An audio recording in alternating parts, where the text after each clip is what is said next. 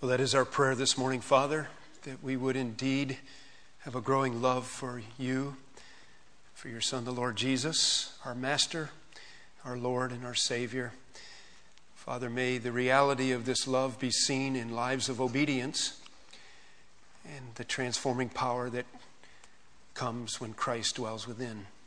Thank you for our Bibles this morning, Lord. Thank you for the opportunity we have to open them, to hear from you. I pray, Father, that your Spirit would have great liberty to work among us. Father, we're all different. We all have a different set of issues going on and different things happening in our lives. And so may the Word encourage us. May it strengthen us. May it challenge us. May it convict us. May we be conforming to the image of your Son, the Lord Jesus. Thank you for the clarity of your Word. And Father, help us to take this very seriously. Help us to be careful to implement your word in our lives, to not listen and then walk away and do nothing. Strengthen our hearts, open our minds, give us ears to hear, I pray, in Jesus' name. Amen. I don't know if you've ever taken a phone book and just thumbed through the yellow pages to see what you see. I have been amazed at how many lawyers there are in a phone book. But then I turned over to see how many churches are in the yellow pages, and I've been amazed there too. You drive around the community and you don't think that there's that many churches necessarily, but when you look in a phone book, there are just all kinds of churches. Have you ever noticed that? They're broken down into different sections, all different denominations and all different kinds of churches. And then even taking another step from there, if you've ever taken like a world religions class or read any books on world religions, it's amazing, isn't it? All the different things that people can believe. Because you see, all those churches in the phone book and all those world religions, they're there for a reason.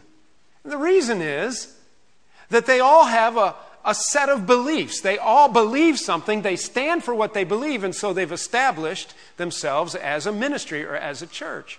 It's that way around the world. If you stop and think about it, what is almost always a distinctive of those ministries has to do with how they view the Bible or don't view the Bible, and more specifically, what they believe it takes to somehow win the favor of God, enter into His grace, and get to go to heaven when you die. You ever thought about that? I think this is particularly true of world religions and different faiths. One of the striking world religions that is very different than evangelical or fundamental Christianity in America would be Hinduism, for example. And if you get in your helicopter and go around the world and do a critique of world religions, you will find that people believe a lot differently than, say, the average Bible-believing Christian in North America. I ran into an article about a huge religious festival that is held every 12 years by the Hindus in India, for example. And it's just striking to us particularly. I assume to them it must be as real as going to Sunday school or vacation Bible school to us. And let me just tell you a little bit about this. It is a huge Hindu religious festival called Maha Kumbh Mela. I don't know what that means exactly, and I don't even know if I pronounced it quite right. It's celebrated every 12 years, and what it is the faithful followers in Hinduism come together at the confluence of these two rivers. One is the Ganga River, we call it the Ganges, and the Yamuna River. The Ganga and the Yamuna, all right? And these two rivers come together, and they are fabled waters, and they claim that this is the world's single largest religious event. The disciples come in by the millions. They disregard the difficulty of the journey. They put out great personal expense, and many of them are very poor. And they brave the chilling waters of these rivers, and they're drawn here. The caste system and the economic class are temporarily set aside for this festival. And the festival is led by a group of stark, naked, holy men who lead a procession of millions of pilgrims down to the water at these rivers. Some of the holy men will sit on, and you maybe have seen some of this on television or on documentaries. Some of their holy men will sit on beds of nails or walk over broken glass or lie down on hot coals in their spiritual experience. It's a common sight at this festival to see worshipers to take these long ritual knives and pierce their tongues in order to sentence themselves to eternal silence as a way to appease, which you may know in Hinduism, they have millions of gods. And they will cut their tongues, some of them, wanting to appease the gods. One of the Hindu holy books declares that those, quote, who bathe at the conflux of the black and white river, the Ganga and the Yamuna, go to heaven. It states that if you go there and bathe, you go to heaven.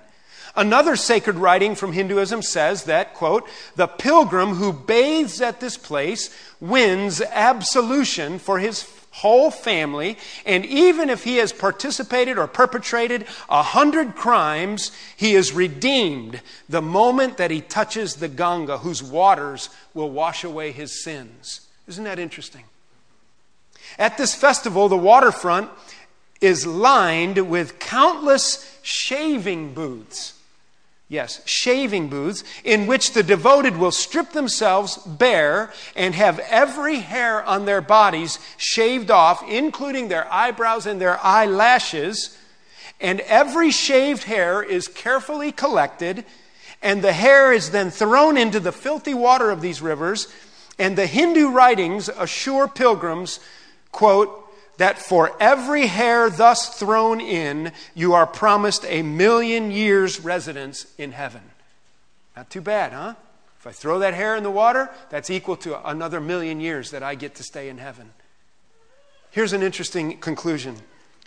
This article that was written about this particular festival says this: millions who come with spiritual hunger depart with peace in their hearts and a renewed faith.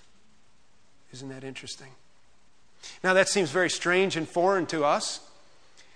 We, of course, here would hold very much to the authority of God's Word. We would hold to the reality that God has revealed Himself in some very specific ways, namely in the person of Jesus Christ, that God came to earth in the form of a human man and revealed Himself, spoke to us. This is my old cockroach illustration, remember? If you got some cockroaches and you're in love with your cockroaches and the exterminator's coming and the cockroaches have to go, how are you going to get them to move? You got to become a cockroach and speak cockroachese. That's what God did to poor ornery sinners like you and like me, right? He sent His only Son out of His love and His kindness, the Scriptures say, to speak our language. And to do more than that, but to ultimately become this once-for-all sufficient sacrifice for the sins of all mankind. And we believe that to be true. We believe that Jesus' words meant something when He said in John 14:6, I am the way, the truth, and the life, and no one comes unto the Father except by me. And so it is an exclusive gospel that we preach, and it is, in Jesus' own words, a narrow way, isn't it? Few there be that find it. And we would say that the Hindus who gather at these rivers to throw their hair particles in to the river to gain another 1,000,000 years, that they have been deceived or duped, or they believe something that is false. In our own community, we don't have so much of a radical, dramatic, widespread participation in such a religion as Hinduism. I assume there are probably some Hindus in our community. We do have multiple faiths, though, don't we? And they believe some different things. There's one group of people that really for the last about quarter of a century has been the fastest growing faith in America. And there's some relatively new buildings in our community. And they teach, in part of their doctrine to get to heaven, And it involves the husband and wife relationship. And in their faith, what they teach is that if you are a woman, that after you die, if you're married, you want to be married because one of the ways to make sure you get into heaven is the fact that your husband, who will get to a higher position, there's multiple heavens they teach, they will get to a higher level. And then after you are in the grave, wife, your husband, if he wants to, will call you forth into your spirit, and you'll be able to pass up into a higher level of heaven at that point. So, let's have something good for dinner today, all right? So that we can take care of it. Well, there's all kinds of things, isn't there? There's all kinds of things. People believe a variety of things that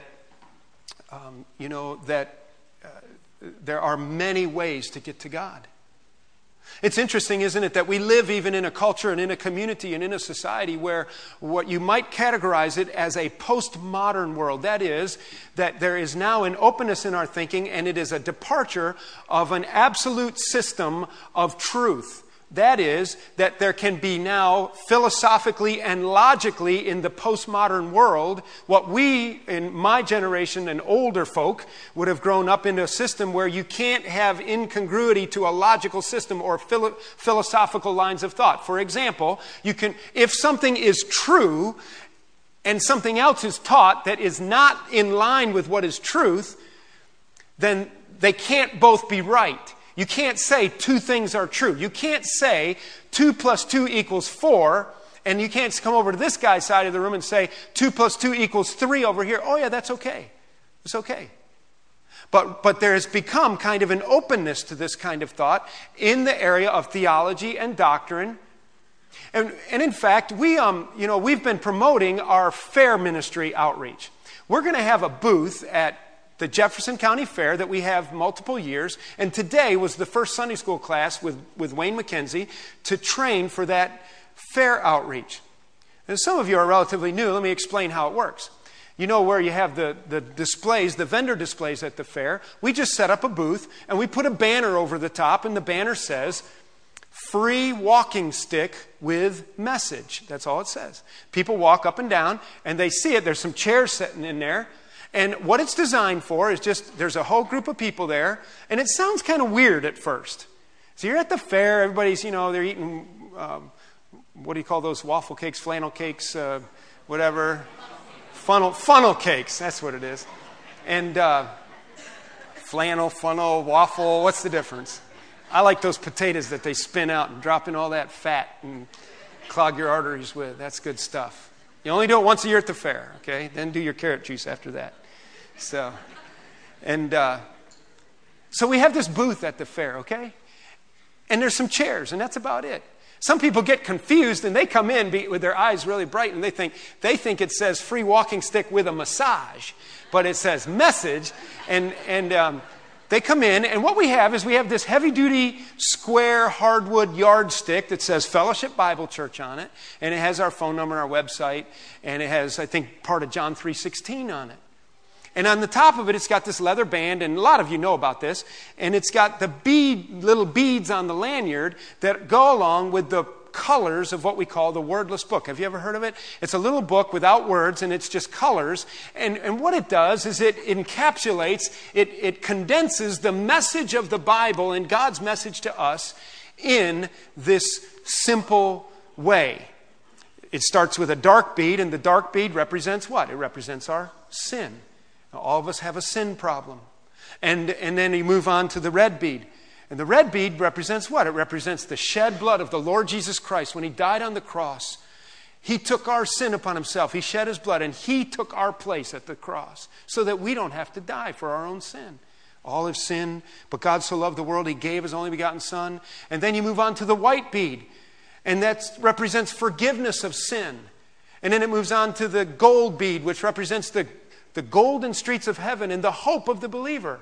That through Christ alone, you have the hope of heaven. And there's our message. Well, why would we do that? Why would we set this booth up at the fair? Why would we, in a sense, want to go into the community and share this message? Why would we want to send Tom and Heidi Jesser into Africa and support missionaries in these countries with our gospel? Why? Because we believe that there is a such thing as truth of the gospel of Jesus Christ, and that it alone is the only way you can get to heaven.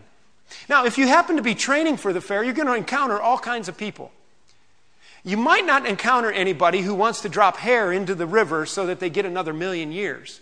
But you're going to encounter people who have a lot of different ideas and attitudes about how somebody should get to heaven. I know I'm going a little bit longer on my introduction here maybe than sometimes, but just think with me. If you're going to be there and you're going to share this gospel message, if you stay there long enough, you will encounter people who will try to tell you this. They will tell you that they can get to heaven, and basically what I call this system of thought is the redefining God. They're going to redefine God. And what they're going to say basically is that if we teach that there's only one way to heaven, and we would teach that if people are sinners and God cannot let sin into his heaven and God will condemn sinners to hell, then they don't want anything to do with that kind of God, because the God that they know and the God that they read about in the Bible is a God of love, and he would never send somebody to hell. But on what basis are they saying that? They're saying that on their own redefinition of what God is, of who God is and what God has said about himself. And they don't understand the message of the Bible. They redefine God. Other people you're going to run into, and I think this one's the most common, will come up to you and say, no, that's not how you get to heaven.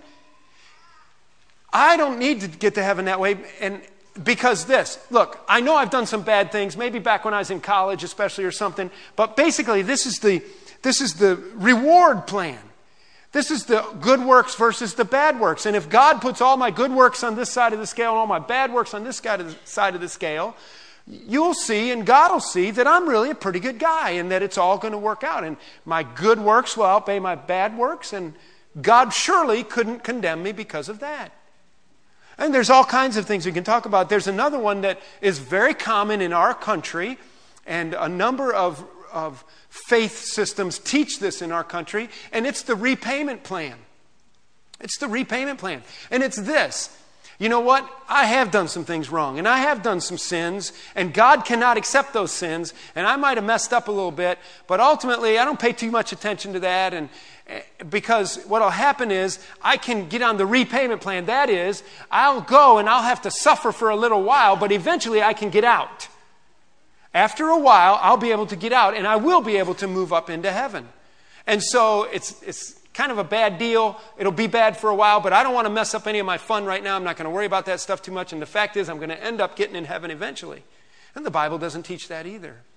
And so here, what we want to ask at Fellowship Bible Church is the question that we try to ask all the time. It's this question: what does the Bible say? What does the Bible say? You see, we can make up all kinds of things, but what are we going to use for our authority? What do we use for the credibility of our message? And it is the Word of God, the Bible, as we believe that God has revealed himself through Scripture and through his Son, as I mentioned earlier, to us. Well, we're doing a series through the book of Genesis, and I invite you to turn to Genesis chapter 15. I say all that to lay a groundwork for something I want to start into that we're not going to finish today. We're going to have to spend a little bit more time on it because we just don't have enough time to cover it. But I think you'll find it kind of interesting. And I've titled our message today, if you noticed in the bulletin, "Is there more than one way to get to heaven?" Because I found a verse in Genesis chapter 15, verse 6, that I find most interesting and even a little bit puzzling. You'll notice, I think, you'll agree with me when we get there.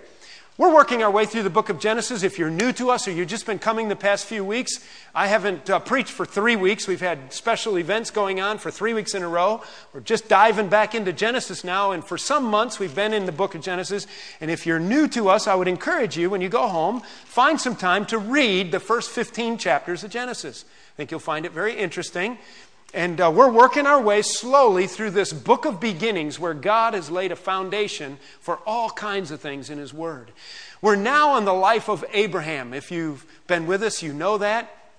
We'll not take much time to review it all, but in chapter 15, 3 weeks ago, we hit this first part of chapter 15, and we know that it's kind of interesting that God and Abraham have had kind of an interesting conversation. We find out just from the question that God asks, or the statement that God makes to Abraham, that Abraham is now upset. Don't be afraid, Abraham. Don't be afraid. When Abraham answers, and his name is still Abram, by the way, some of you might not realize that Abram's going to get his name changed to Abraham, and his wife Sarai is going to get her name changed to Sarah. That's still future in Genesis. We'll get to it, don't worry.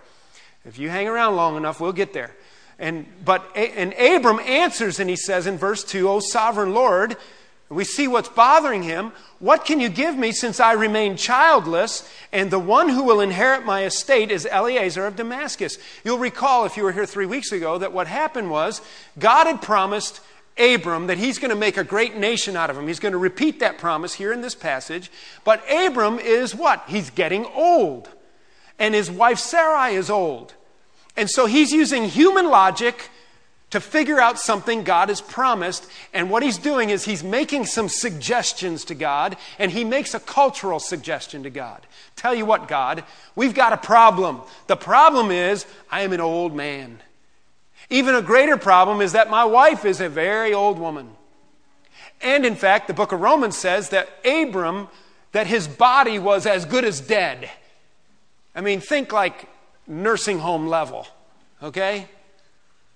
And God has said, I'm going to make a nation out of you. And Abram says, okay, here's what we'll do. We'll do what everybody else does. I will adopt my favorite servant, Eliezer, and through him, then I will have a lineage and a heritage, and you can take Eliezer and the fruit of his loins, and you can make a great nation out of him. And God says, no, wait a minute. Stop. That's not it. Look what he says. He says, the word of the Lord came to him, verse 4, this man will not be your heir, but a son, look, coming from your own body will be your heir.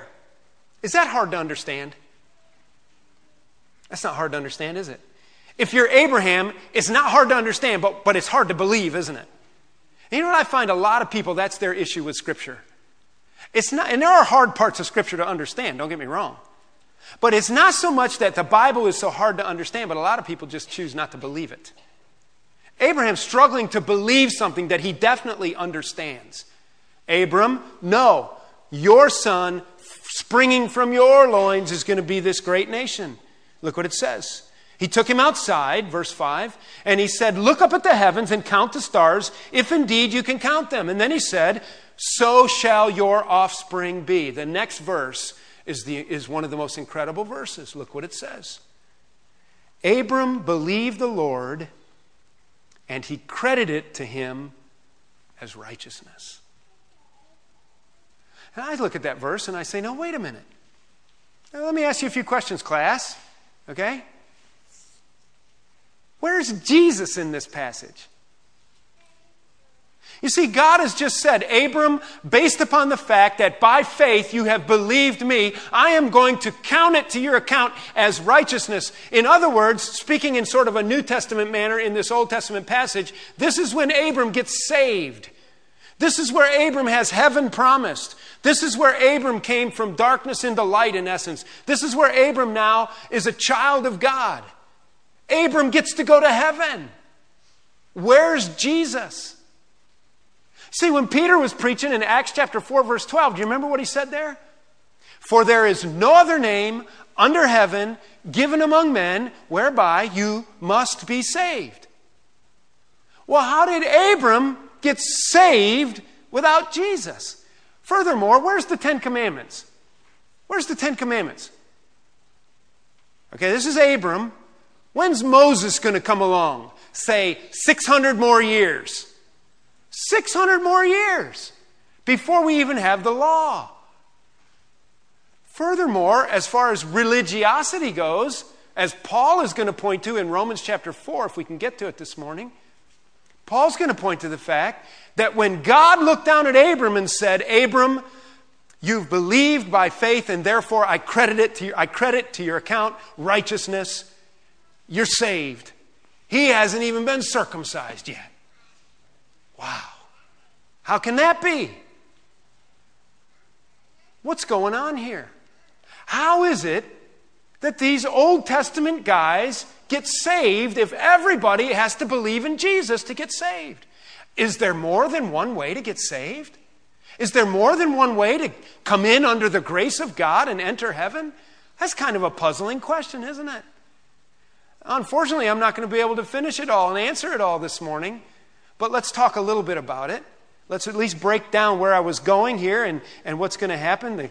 The clock is just about at our cutoff time, and the printed on the brochure cutoff time. Pastor Van's cutoff time is still a few more minutes away. But let's take a look at this verse. I would like to suggest that we do see in this verse 3 essentials for salvation for all people of all time.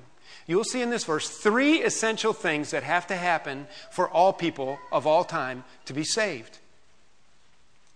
Do you remember when you were in junior high, did you ever have a combination lock for your locker? You remember that? And you had to do what? You had to remember your combination. You write it down somewhere, make sure you got it, because you got to hit the right numbers or it doesn't work. And if you were real cool, you know, you could shut your lock and turn it just a little bit, and then you could always turn it right back to just that one number, and it would open again. And because it would save you having to do and then somebody would go down the whole locker, spinning all the dials. And I can't remember my combination. You know, it's a little bit like this. This is not a totally accurate picture, but it's a little bit, might help you a word picture. It's like heaven has a gate, and on the gate there's a lock, and the lock is a combination. And certain things have to happen to open that combination lock to get you into heaven. And it's the same for all people. By the way, I want to make sure I say it so you don't think I'm spouting any kind of heresy, but all people of all times are really saved the same way, and all people of all time, their redemption comes through ultimately the blood of Jesus Christ. The wrath of God is ultimately only satisfied by the sacrifice of the Lord Jesus Christ. Our job is going to have to be now to figure out how did these Old Testament guys looking forward to Christ come in under this grace. That's kind of interesting, isn't it? But on that lock, there's like 3 combinations. Let's look at the verse for a minute here, and let's at least talk about the first one of the combination numbers, okay? Genesis chapter 15, verse 6 is our verse of interest that we're going to camp on here for another message after this. Abram believed the Lord, and he credited it to him as righteousness. The reason this is an interesting verse is because when we go to the New Testament, which where we'll end up eventually, we find that this phrase is repeated over and over. And in fact, we said this 3 weeks ago, but there are 3 specific passages where this is used as an argument of salvation by grace through faith alone, by no works of the individual. It's in Romans chapter 4, it's in Galatians chapter 3, and it's in James chapter 2. In Romans chapter 4, the Apostle Paul is really going to key on this, and he's really going to camp on this, and he's going to show us how not even Abram could get into heaven by his good works. There was no other way ultimately to get into heaven except by, and this is combination number 1, number on the combination lock, it's faith. Do you see it in the verse there? The first one is faith. It says, Abram believed the Lord. That was faith. And what kind of faith was this? We'll talk about that in just a second. Let me tell you the other 2 parts, and then we'll come back to it. The next number on the combination lock is, and he credited it to him. First thing you got to have to open the lock is you've got to have faith. The second thing you're going to have to come up with is a credit account. You've got to get some credit because you have no merit of your own. So number 2, I just call it credit. Somehow, you've got to get something from God that will satisfy his wrath. You've got to get some credit on your righteousness account. This is the doctrine, we call this the doctrine of imputation. There's a big Bible word for you. The doctrine of imputation. We'll break that down and talk about it. The third thing you want to see is what gets credited to your account and transferred over, and there's a couple transfer ways here. The imputation part, 2 parts to it.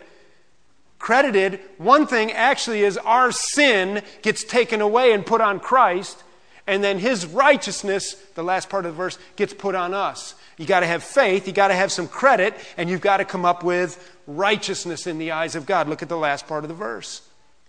Abram believed the Lord, and he credited it to him as righteousness. 3 parts of our salvation that are essential ingredients. Let's just briefly talk about faith for just a second. Let's go to the New Testament, look at a couple verses, and then we're going to have to conclude, and we'll pick it up next week. Ephesians chapter 2. Many of you will know this verse well, especially if you've come up through Sunday school or vacation Bible school or day camps. This will be familiar material to you. But I want you to notice what the Apostle Paul teaches in Ephesians chapter 2. Ephesians chapter 2, beginning with verse 8, look what it says. Ephesians 2, verse 8. For it is by grace you have been saved through faith. And this is not from yourselves, it is a gift of God. What's he saying? I have to receive something by grace. What is grace? Grace is receiving something that I don't deserve. It is receiving an unmerited favor. God will give me this salvation, okay, even though I don't deserve it. But how? It is by grace, an unmerited favor, that you have been saved. There's our key word. That would be ultimately credited righteousness to my account, saved from my sin unto God, holy, so I can enter heaven through, there it is, faith. And this is not from yourselves. It is a gift of God. I take it that the faith even is a gift from God. The grace is a gift of God. Not by what? Not by works, so that no one can boast. All right? The Apostle Paul is going to key on this principle as well in Romans chapter 4. In fact, let's just turn right there to Romans 4. If you're taking notes and you want to see a couple more verses, let me just read them to you on the way to Romans 4. Titus chapter 3, verse 3, starting there, it says this. At one time, we too were foolish, disobedient, deceived, and enslaved by all kinds of passions and pleasures. We lived in malice and envy, being hated and hating one another. But when the kindness and love of God our Savior appeared, He saved us. Now here's the phrase I'm looking for, Titus 3:5. He saved us not because of righteous things we have done, but because of His mercy. All right, then going to Romans chapter 4 so that we end up back to Abram where we started in Genesis 15. Look at chapter 3, verse 28, for example. The Apostle Paul is building an argument now that there is no such thing as a salvation through any other means than faith in God alone. Verse 28 of chapter 3, for we maintain, Paul says, that a man or a person is justified by faith apart from observing the law. Go down to chapter 4, verse 1. Look what he says. What then shall we say? He's going to use Abraham, as a living illustration. The recipients of the book of Romans, the believers who got the letter of the book of Romans, totally know all about Abraham. They know all about his stories. They know all about his life. And he is the patriarch of patriarchs. He is the holy of holy men of the past for these Jewish Hebrew believers. And now Paul's going to say something that's kind of interesting. What then shall we say that Abraham, our forefather, discovered in this matter? If in fact Abraham was justified by works, he had something to boast about, but not before God. What does the scripture say? Now he's going to quote our verse, Genesis 15:6. Abram believed God, and it was credited to him as righteousness. He was saved. Now when a man works, his wages are not credited to him as a gift, but as an obligation. Well, we all understand that. How would you feel if every other Friday you went and picked up your paycheck and your boss said, isn't it great that I give you this gift every 2 weeks? Don't you love it that I just write you a gift? You say, no way. That's not a gift. I earned it. In fact, you owe it to me. And in fact, if I was terminated, I would figure out very carefully, wouldn't I, every hour that he owed me some money, and I would demand that he pay me up to the end so that I got what? My wages. I earned it. He's obligated to give that to me. Finish the passage here. Verse 4, now when a man works, his wages are not credited to him as a gift, but as an obligation. Verse 5, however, to the man who does not work, but trusts God, who justifies the wicked, his faith is credited as righteousness. Isn't that interesting? The person who does not work, but trusts God, who justifies the wicked, his faith is credited as righteousness. In other words, you cannot do anything to appease the wrath of a holy God. Listen to me. I started out talking about some other faiths and some other religions. I want you to understand something before we leave very much.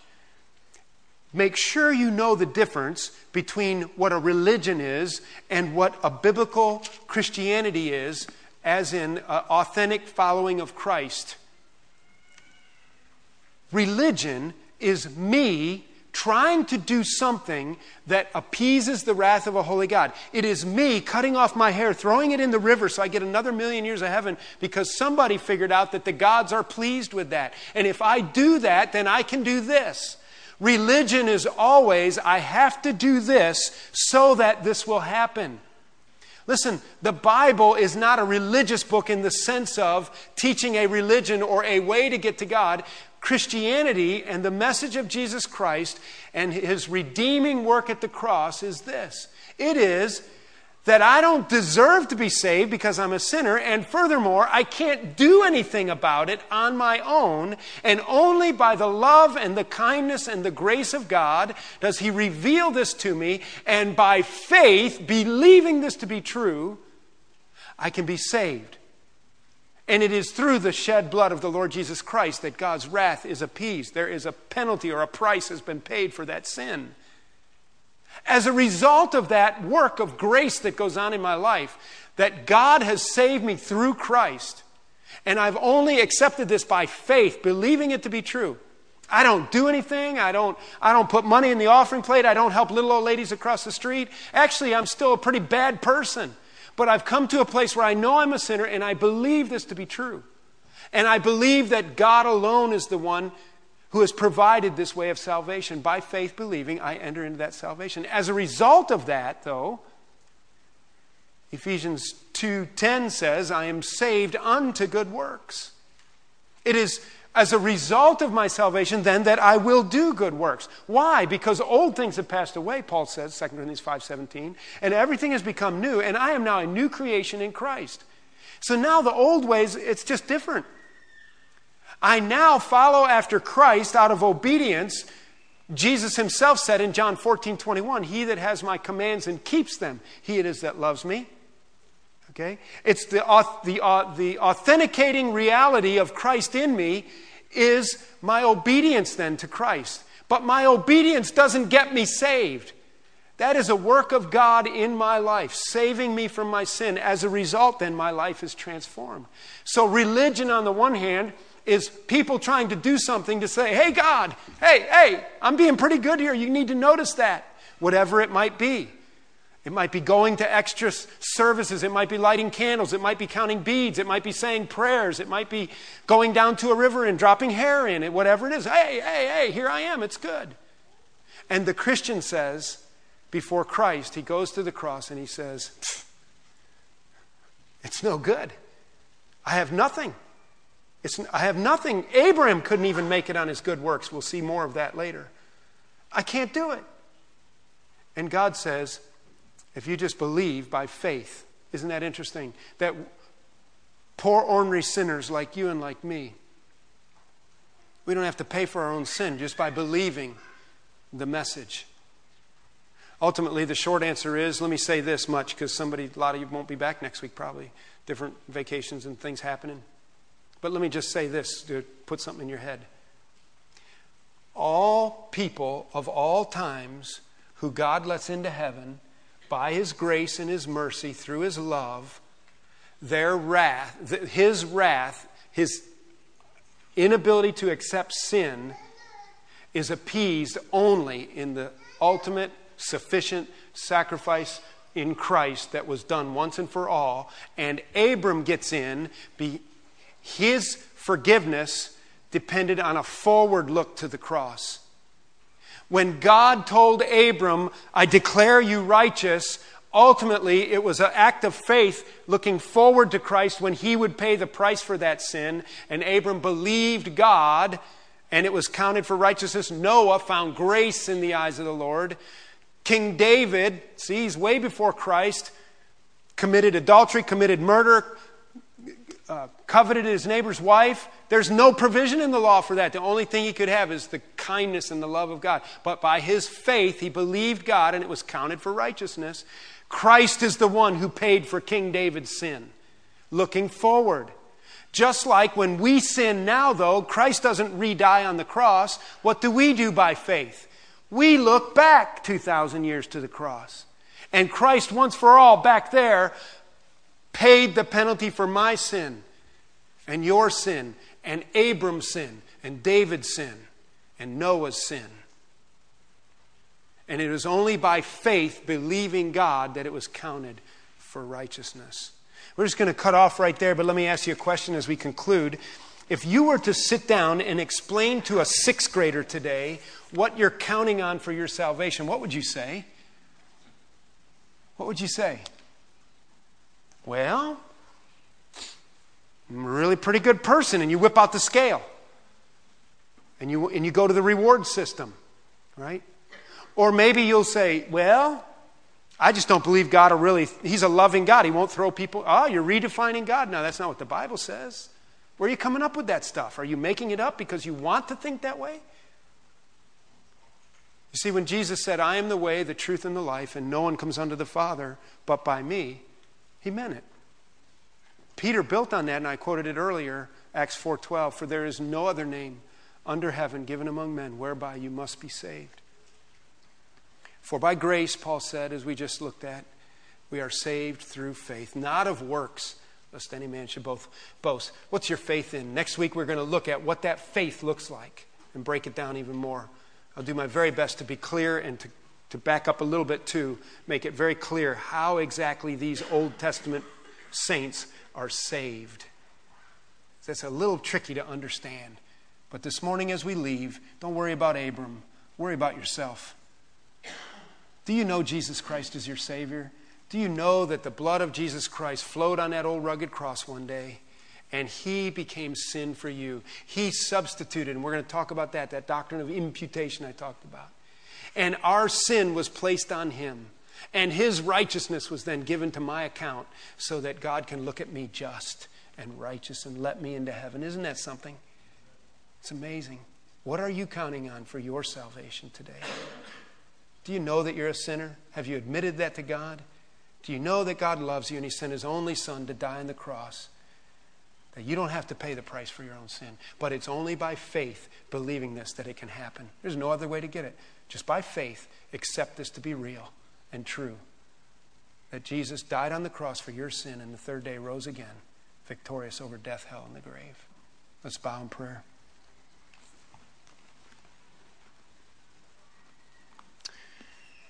Well, Father, I pray that your Spirit will give clarity to these words, these concepts. Father, help us to examine our hearts this morning and to carefully recognize what it is we would be counting on today to unlock the combination lock to heaven's gates.